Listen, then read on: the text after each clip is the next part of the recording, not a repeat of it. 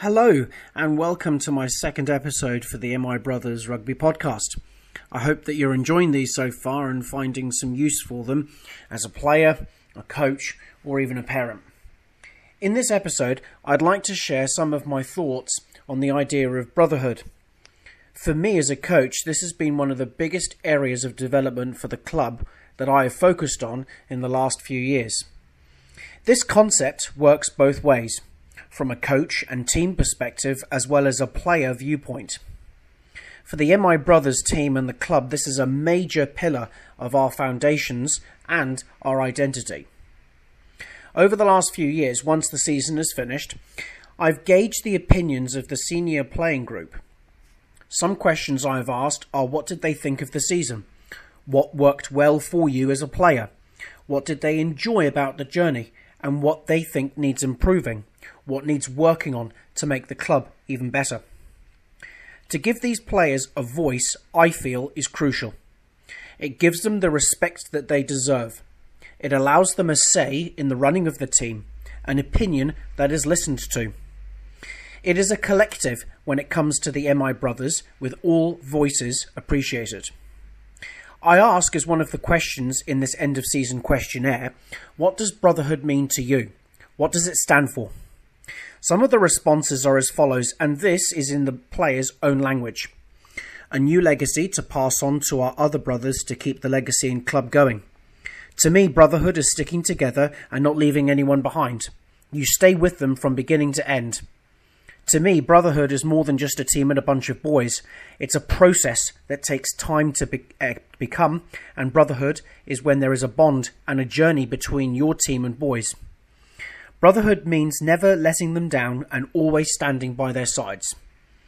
Brotherhood is a close bond between a group of men that work hard for each other and what they do. It stands for being friends and being brothers. Brotherhood to me means a bond that only you and the boys have, and it will never get broken, not for anyone. And it stands for home, somewhere you can go and you are wanted. It stands for the boys. Brotherhood stands for bonds, trust and pride to me. These responses are written entirely off their own backs. No help or support from me.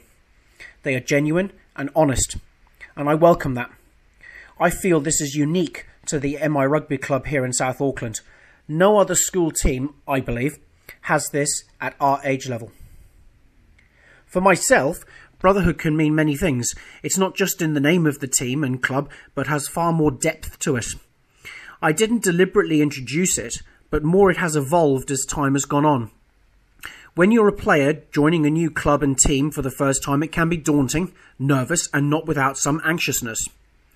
If my own recollection serves me right, when I joined London Irish, their amateur club, way back, everything was new to me as a player. The jersey and what it stood for, with the crest of the shamrock, for example, the other players in the team, the coaches, the whole environment. This is true of the club at MI. It could be that you are a year 8 joining in your second year at school. It might be that you are joining as a new year 7 from primary school, for example. It might be that you've grown up playing league and are transferring your skills over to union. I've never played league, but in the years that I've been living in Auckland, I've come to really appreciate and value what skills have been taught in that game. I try and use the concept and idea of brotherhood as a bit of a pathway or journey for the team for that season. I try not to keep it rigid in that it means this and only this. Rather, I hope that it evolves into something for the boys during the season. To use some of the cue words and phrases that the members of the club have used in their responses. Number 1 is legacy. This is a huge thing for me as a coach, and one I hope the members of the club find important to carry on. When I use the word legacy in speaking with the squads, I want the members of the club to craft their own experiences in that season, whatever direction that may take. It's down to the members to build their own legacy, memories, emotions, images that they will carry with them going forward. I hope that the old boys can remember their legacy. An example for me that springs to mind is playing over in Avondale at the Auckland Invitational 15s a few years back. We were in the final against Kelston. The weather was not great, windy as I recall, because it was over at the old racetrack. It was a close game. Kelston were good. we had both scored 2 tries, but we managed to get one of our conversions from our fly half, so we won 12-10. That, for me, was a real bonus and highlight. It's like painting a picture, and with each training session, with each debrief afterwards, with each game, another part of that picture gets completed. It's an imprint of the season to pass along to the next generation. To have that responsibility to craft you and your team's legacy, a stamp to show to the future, is powerful with the Brotherhood. Number 2 is bond and trust. When I'm starting a new season, I have no clue what or how the season will go, in all honesty. It's a blank page in the chapter to be written for the club. Of course, there are ideas, strategies and tactics, but these are as a guide for that process of writing the chapter. The Brotherhood allows for the bonds and trust between the members to emerge. To be able to have like-minded players whom you can trust on the pitch is vital. I remember when I was captain at London Irish, this was not an overnight job.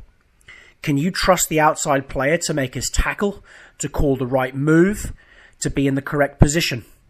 If you're in a situation in a game where you need that lift, that bit of motivation, say for example after making a mistake, is the bond between the players there to make that happen? If the answer is yes, that's Brotherhood. And finally, number 3, never letting them down and always standing by their sides. This is very much an intrinsic aspect, something that comes from within you, your heart, your passion, your drive. As a player, I was always nervous of the fear of failure, not wanting to let down my teammates on the pitch. I guess I've carried that over a little bit to my coaching philosophy. For me, to let down the club members is not being prepared for sessions, to not know what I'm wanting from the trainings is the worst. That's never been an option for me. When you as a player are training and you've had an off day, as we can all have from time to time, or when you're tired, you might have had a bad night's sleep, to have to lift yourself up to the platform to stand beside your teammates is very much coming from you. That is Brotherhood in never letting them down. I hope that you've enjoyed this second episode and I've tried to give you some ideas perhaps or try to reinforce some of your concepts or some of your thinking around the idea of Brotherhood in your team, whoever you might play for. Thanks very much indeed for listening, and if you have any queries, any questions, any messages, you're more than welcome to let me know. Cheers, guys.